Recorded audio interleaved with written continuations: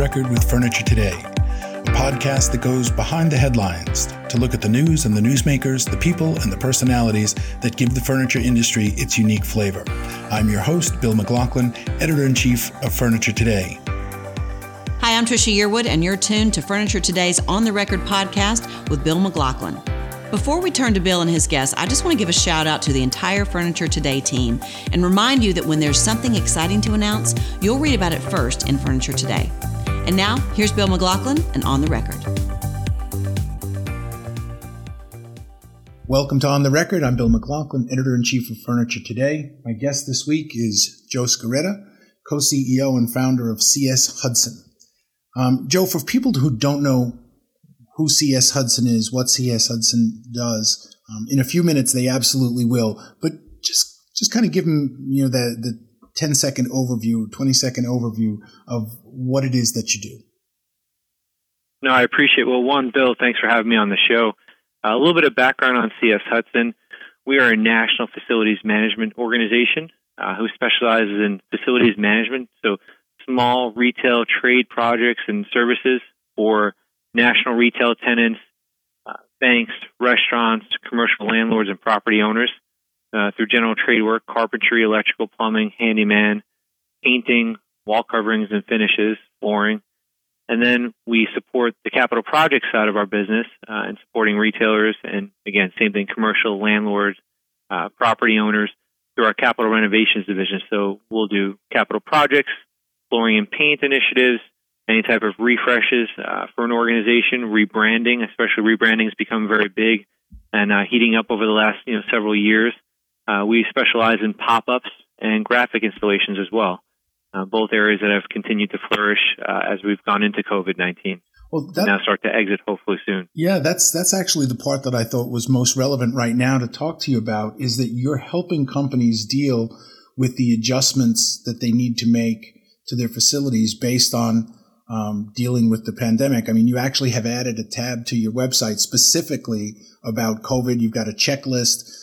Tell me a little bit about how you did that and how quickly you started to recognize the need for adaptation.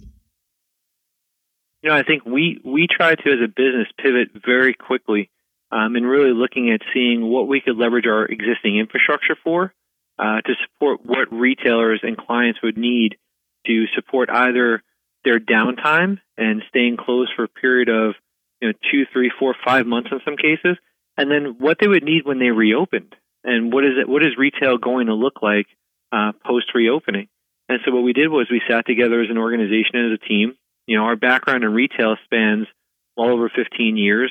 My background started on the operations side, and we started looking at each facet of a retail store to find consideration around what scopes and trades and what retailers would need. And we, in essence, built a toolbox with a number of different solutions where a retailer can come in. Because what we heard a lot early on was, and we've grown our businesses this way over the years, was through client pain points.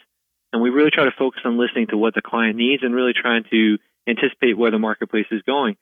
And we heard a number of clients looking for sneeze guard support, installing sneeze guards at your POS stations or near your fitting rooms.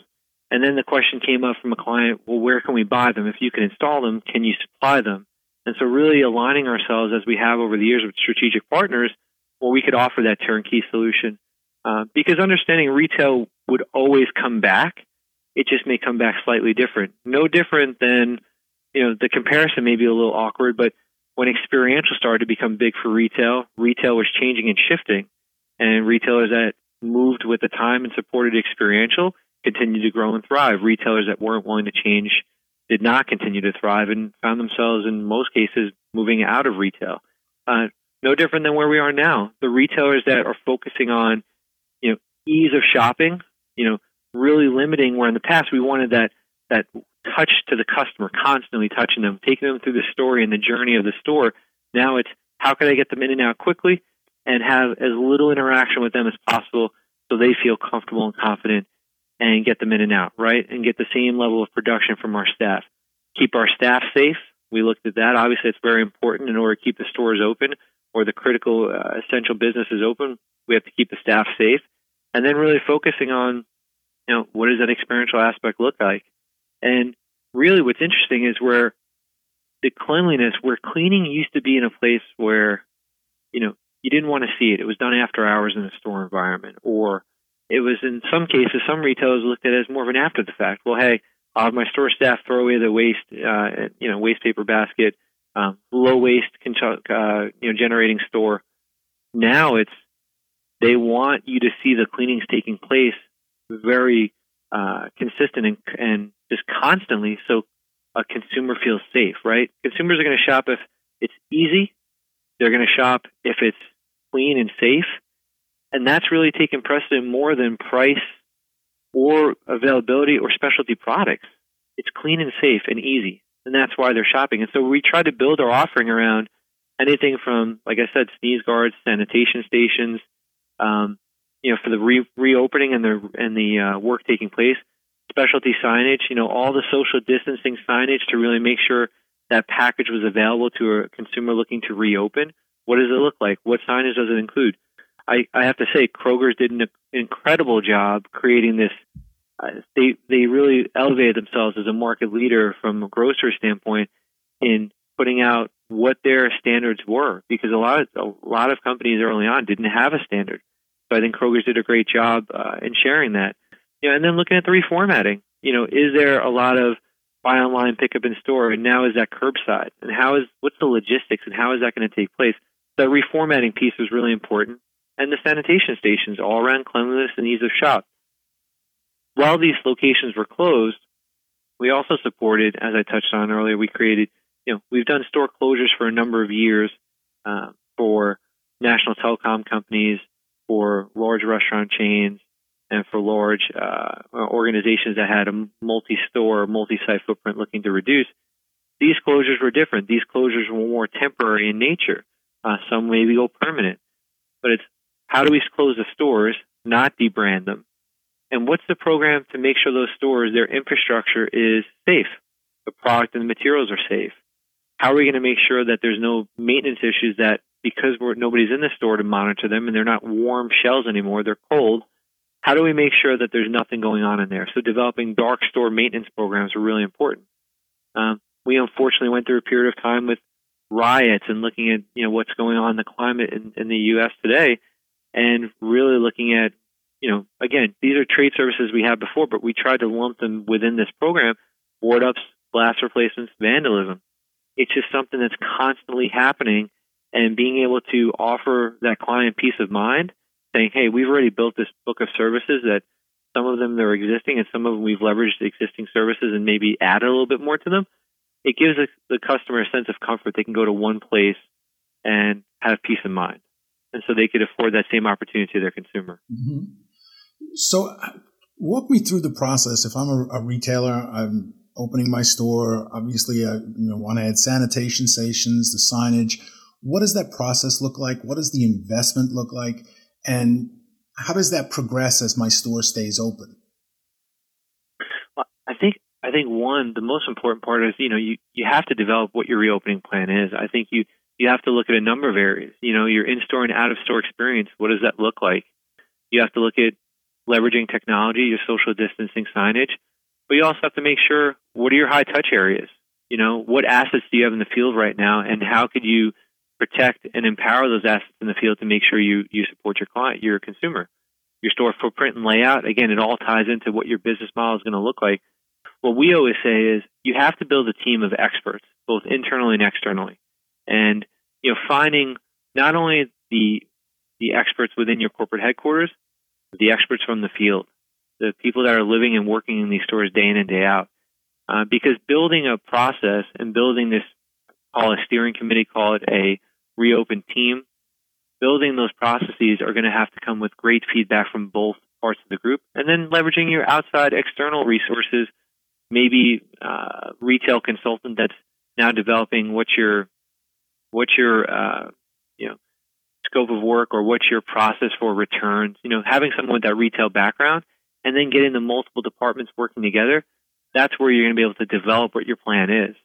And then when you develop that plan, we created a sample checklist that we thought was helpful for a number of retailers but developing what your checklist is, because that's the only way, looking at that process day in and day out, making sure that you're committing to and delivering on each one of those items, nothing's forgotten. But I also think soliciting feedback from your consumers and your store staff and our employees are important, and realizing that that process will always change. So you touched on specialty signage for wayfinding and social distancing.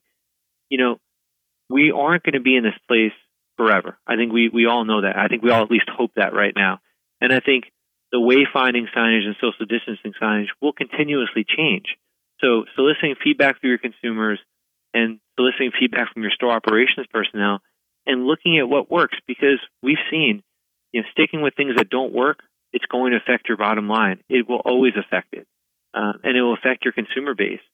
And constantly evaluating, changing where your buy online, pick up in store location is, coming up with a way to keep curbside going.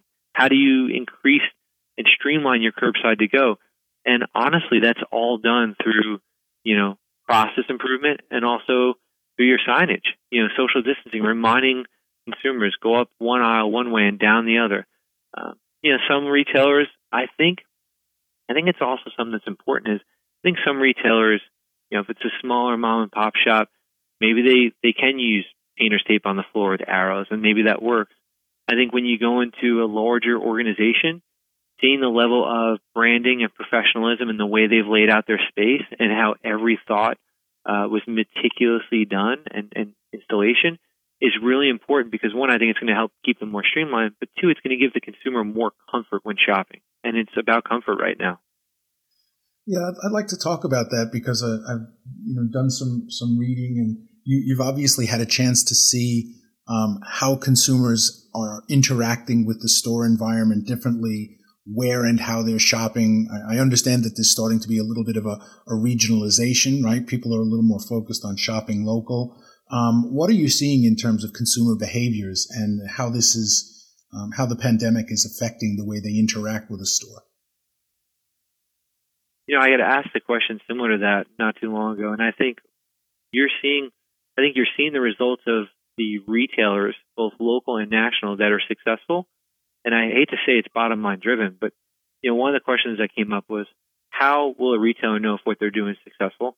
I think the easiest way to see that, right, is consumer flow, consumer traffic, and bottom line cost, right? But there has been a significant movement for different regions to shop locally, to try to support small business, recognizing that small business needs that additional infusion of capital to stay open and to try to rebuild, or maybe a larger retailer maybe has a little bit more of a surplus or an opportunity for a balance sheet to leverage, where a smaller business that's been in a town for 20 years may not have that. But I see a lot of, what's interesting, I've also noticed, I've seen national brands start to leverage local influence in their markets. So we've seen, and I can't speak to it specifically, but we've seen some national retail chains leverage that type of local environment feel in their stores, including the product mix, which I thought was interesting. We haven't seen a movement like that in a very long time. Yeah, that's actually one of the things that West Elm has done very effectively. And I'm not suggesting that that's who you're referring to, but in the home furnishings area, they have done a very effective job of merchandising local in their respective markets.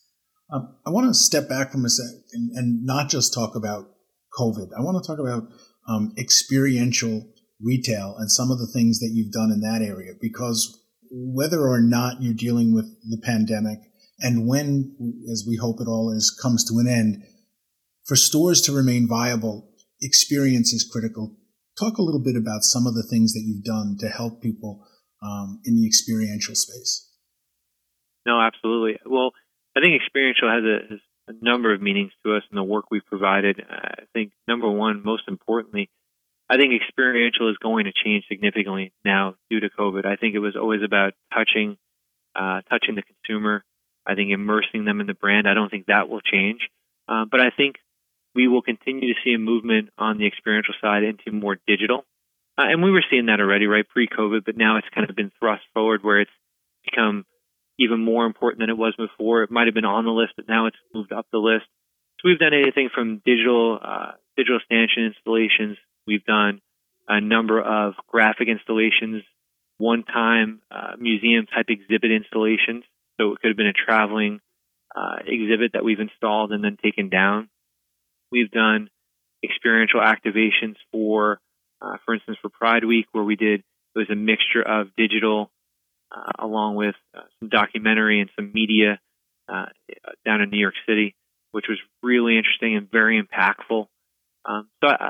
We've touched on a number of pop-up locations, so we've done it both for retail direct or for socially charged causes.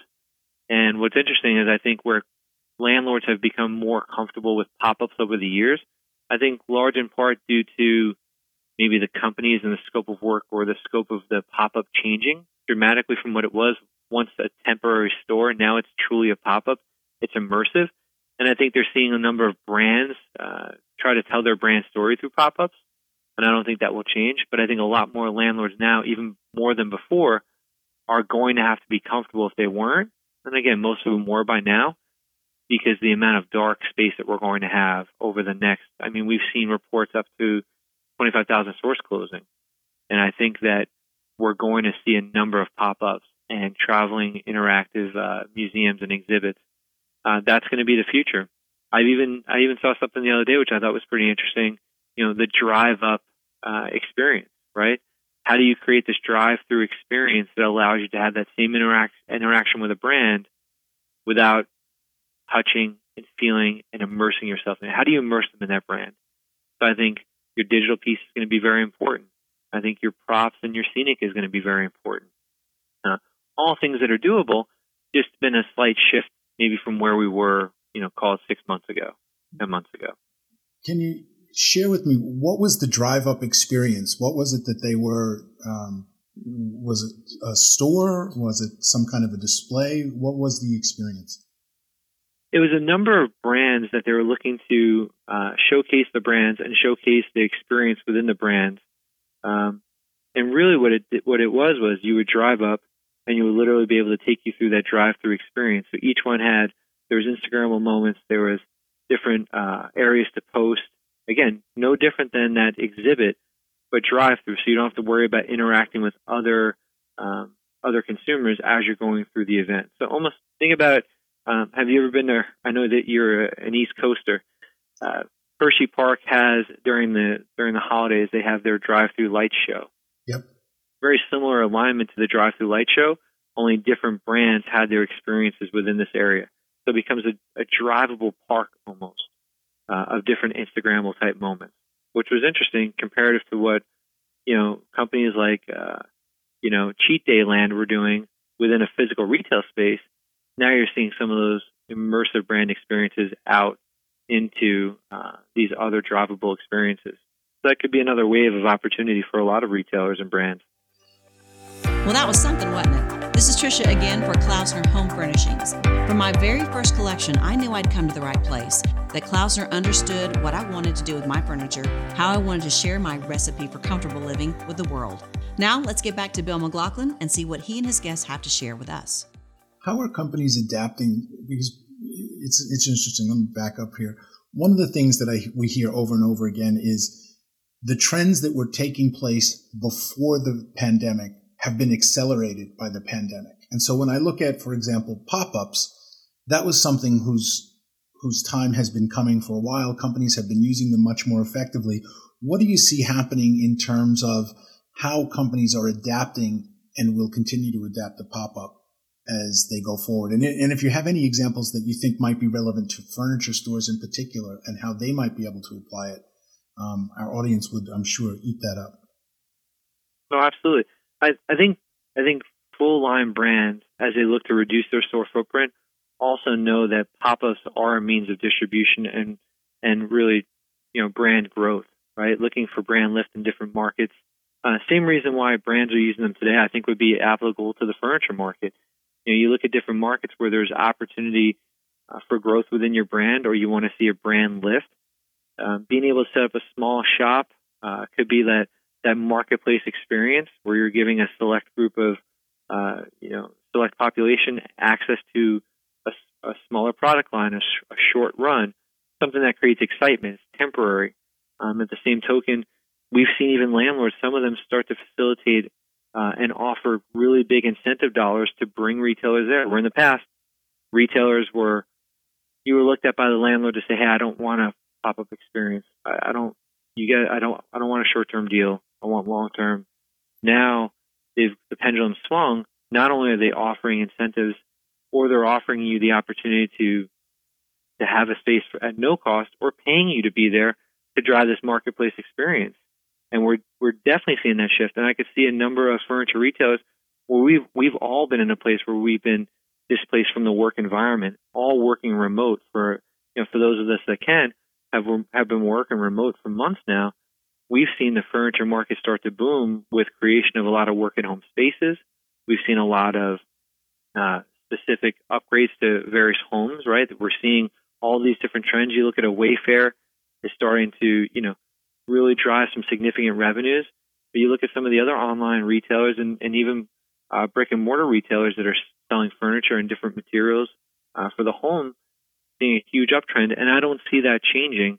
I see it maybe leveling off a little bit, but I see it still being a huge driver because people are spending more time at home versus in the retail environment, right? Or back in the office environment. So I think leveraging a pop-up, again, for me, it wouldn't change. It would be to get select product lines out there, look for brand lift in various markets, drive the experience and the brand, being immersed in the brand, but leveraging it more through technology, less through physical touch, telling about the brand story and allowing you to really be immersed in that brand, as opposed to, it's tough because in the furniture industry, everything is about trying the furniture, looking at the different pieces. And I think here, you want to still maintain that, but you have to maintain a level of, has to be sanitized, has to be clean, and it has to be an environment where everybody feels safe shopping. And I think furniture, it's going to be a little bit tougher, and they're going to have to invest significantly on the cleanliness of their locations. But I think leveraging the pop-up model would be extremely influential in some of their growth in the various markets. I think people want to get out right now, and they're going to continue as these markets open. People will continue to go out. Landlords are going to be burdened with excess dark space, and going in and putting up a pop-up space, whether it be something simple for $5,000 or $10,000 for some finishes, or something more elaborate, in the $15,000, $20,000, $30,000, $80,000 range, whatever it may be. I think furniture is a tremendous opportunity to do so. And I think, if anything, it's forcing us, as you touched on earlier, there's a lot of trends that were happening early on before COVID, and this just sped them up. One would be more digital and social, which we saw happening. This buy online, pick up in store. No one now, it's buy online, pick up at curbside. That's another way to streamline it. Everybody was forced to do something better and really cater to the consumer, where I think some companies got a little bit lax in that area, and no different in any of the different retail industries. But it's driven everybody to get a little bit more streamlined and think about the customer in a little bit of a different way. I'd like to talk about companies as employers. Obviously, when everything shut down and everybody went home, work at home was very important, and I think we'll continue to see that. But as people or companies start to bring their employees back to work and have to create an environment, what are you seeing in that space? What are some of the best practices that you see companies doing to make sure that they're ensuring their employees' safety in the workplace? I think the most important part, it's almost similar to the retail environment, but, constantly making sure your team and your employees feel safe, right? No one wants to work in an environment, especially after going through the last 4 months, where they're worried about all this uncertainty of where the industry or where life is going. I think they want to come to a place where it's safe. I think a little bit of normalcy has helped, but constantly asking for feedback. I think going through the CDC guidelines, similar to what we did here, right? We went through the CDC guidelines. We had to go through the New York State guidelines. We built a plan. We had to submit that plan to the state. I know each state's probably a little bit different. We had to get approval on our plans. We also had to put in checkpoints at our entrances when you enter our location, where temperatures are taken. You're also required to fill out a checklist of interaction to make sure that you, one, have maintained yourself in a safe distance away from anybody that's potentially affected, but also then focusing on what your current condition is before even coming to work, and then being able to document it. and then really come in. We've had sanitation stations throughout the location. We've had to add social distancing signage internally. We've added reminders throughout our location around specifically what are the do's and don'ts within this new current environment. We've had to even maintain excess masks on site in the event someone forgets their mask at home. So I think letting the employees and the team know that you've thought about every aspect of their return has helped them to feel more comfortable. And I think that along the lines of and also encompassing their ability to get back out and feel some level of sense of normalcy back in the office environment, I think has helped out significantly. And although it's stressful as things start to reopen, right? It's stressful because you got to figure out how much time it takes to get to work even in the morning, right? Where someone was working from home. I had this conversation with somebody earlier. They said it used to take me 10 minutes to literally, I got out of bed, brushed my teeth, had a cup of coffee and jump online. Well, now it's a 30-minute commute to the office. I have to jump in the shower. It's an extra hour out of your day each way, no matter how you look at it.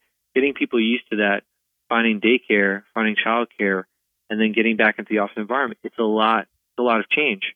And I would argue that working remote, we all said, I don't understand how we're going to do that. Some of us work remote less frequently than others. Some industries can't work remote. And I think a lot of us felt lucky to have an opportunity to work remote. And I think a lot of us felt comfort, but also were a little frustrated because it's like, how do we work remote? And then 4 months later, you're comfortable working remote. And now it's like, well, how do we go back to the office environment? And I think meeting that again, we both had it. Yeah, exactly. I've heard people say that. Same thing. Yeah. It's interesting. The call that we had with the team, everybody was so excited to come back. But the call we had with the team, there was almost that look of, yeah, we're excited, but how are we going to do this? Like, how is it going to work? And I think we really spent a lot of time taking them through the process. And knowing we were lucky in our space, we didn't have to restack or re-lay out the office tremendously. I could tell you we're working with, one of the architects and a number of different retailers that are looking to, maybe not even retailers, commercial properties that are looking to relay out their location for the same reason. We just went through this huge boom in open air working environments. And now for co-working and shared desk and hot desk space, that to me, that's completely out the window right now, right?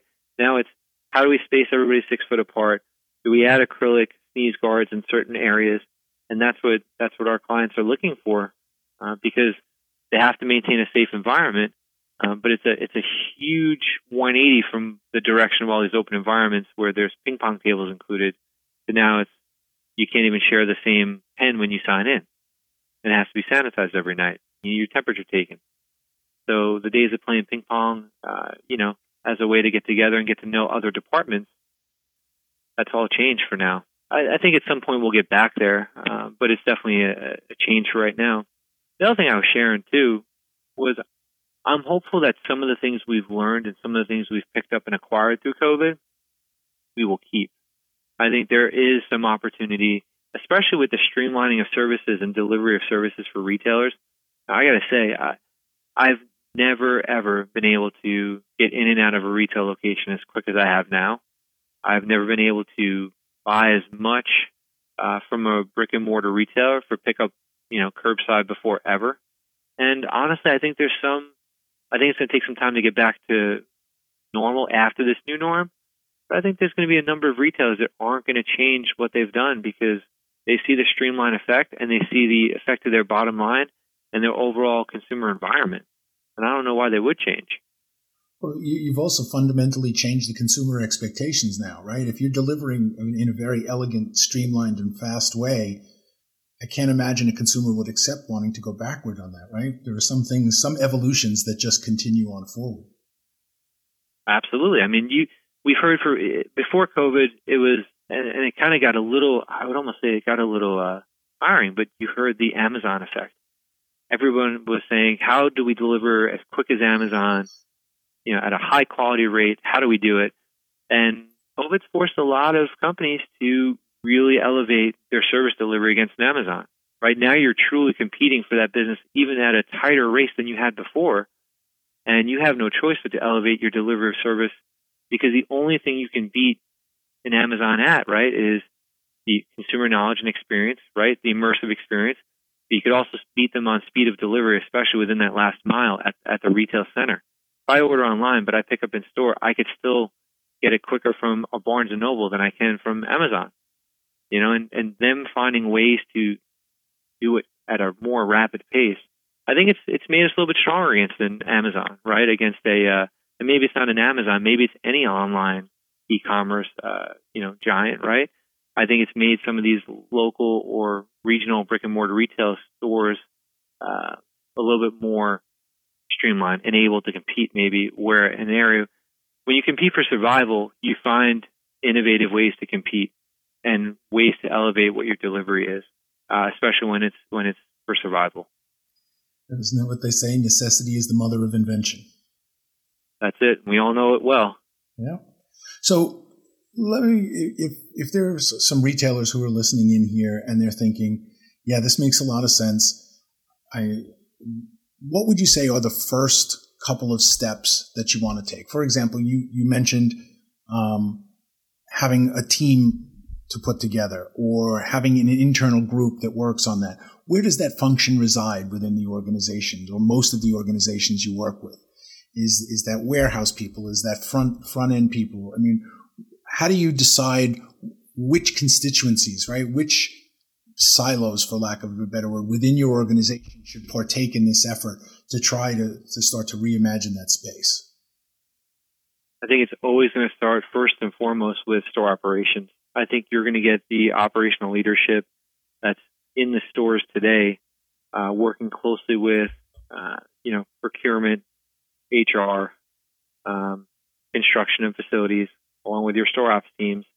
I think getting those teams together, a number of seasoned managers, assistants from various markets, maybe to have a little bit of a touch from the different regions.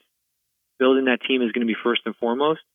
Going through your store journey and understanding what it was pre-COVID and how you're going to compete today and what it is during COVID, right?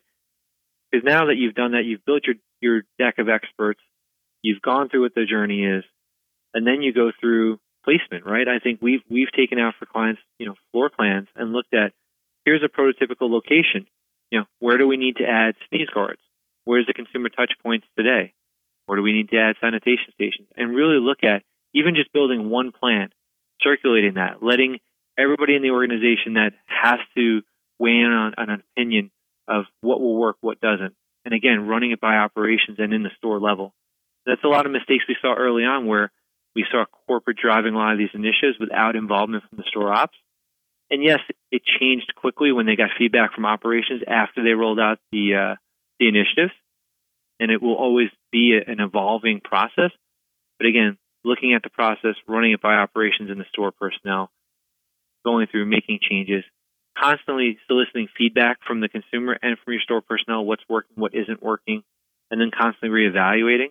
Those are the real key areas. And then once you've developed what that scope is or what those main critical items are, it's developing the checklist. And then, again, that's part of the reason why we developed the checklist we have that we posted on our site is more informational because, what facilities may think of are critical items, store operations may think maybe a portion of that is, and what operations think is important around, how do we return clothing? What's the quarantine period on clothing? I've heard anything from 14 days, 8 days, 3 days, 2 days, and this is just from 4 different retailers. It's no different than when they're if they take back furniture, right? What's the quarantine period? So coming up with what that looks like and then constantly evaluating what's going to be safe for the business. Leveraging into, talking to your counsel, right? Making sure they're on board with what the plan is. As much as we don't like to say that, you have to, right? You have to know what makes the most sense, especially in a consumer environment. Once you have your plan, go to your partners. You make sure you procure not only primary, but secondary and tertiary resources, whether it be sneeze guards, sanitizer. We had a number of retailers. Part of the reason why we put the supplier list up, we had a number of retailers that couldn't find sanitizer, couldn't find sanitation stations, couldn't find social distancing or wayfinding signage. And so we just said, hey, we're going to get together with all the partners we know that we've either installed their product and we put it on the site because having that ability to just be, open source and share this is a time where we need to do it as a group and as a country. We need to help each other and as just human beings, right? And I think having access to that information, I think, is key for a number of retailers looking to reopen. So it's the checklist, having access to the suppliers, having redundancy on those suppliers, evaluating the process, rolling it out, and then reevaluating is going to be the key for a successful reopening and continuous evolving retail environment. So you have that checklist, just so folks know. The checklist, I believe, is free. You just have to leave an email address. Where can people look to find the checklist and to get more information? So you could go to our website, cs-hudson.com/COVID tools. We have not only do we have, it's COVID-tools, excuse me. We not only have a checklist on there that we've created with our retail background and some of our retail partners. We have a strategic supplier list of various resources that you can call and leverage for any type of reopening procedure, anything from retail consulting all the way to having the ability to buy sanitizer from a number of locations, even PPE if you need it. And that's available on our website. I encourage you to check it out if you need anything. I would encourage people to look. It's, access to information is a very powerful tool, especially in today's environment. Joe, I really want to thank you for taking the time to answer all of these questions and to walk us through this process. I think this is information that people really need today and is really helpful to people who are trying to run their businesses safely and more effectively through these really uncertain times. No, absolutely, Bill. I appreciate you having me. I think, again, I think we all need to really stick together and support each other and share whatever information we have access to and resources to make sure we all come out of this even stronger. So we're here if anybody needs support, and we appreciate the opportunity. And thanks for having me, Bill. Absolutely. My guest has been Joe Scarretta, co-CEO and founder of CS Hudson. Thank you for joining us. We hope to see you next week on The Record.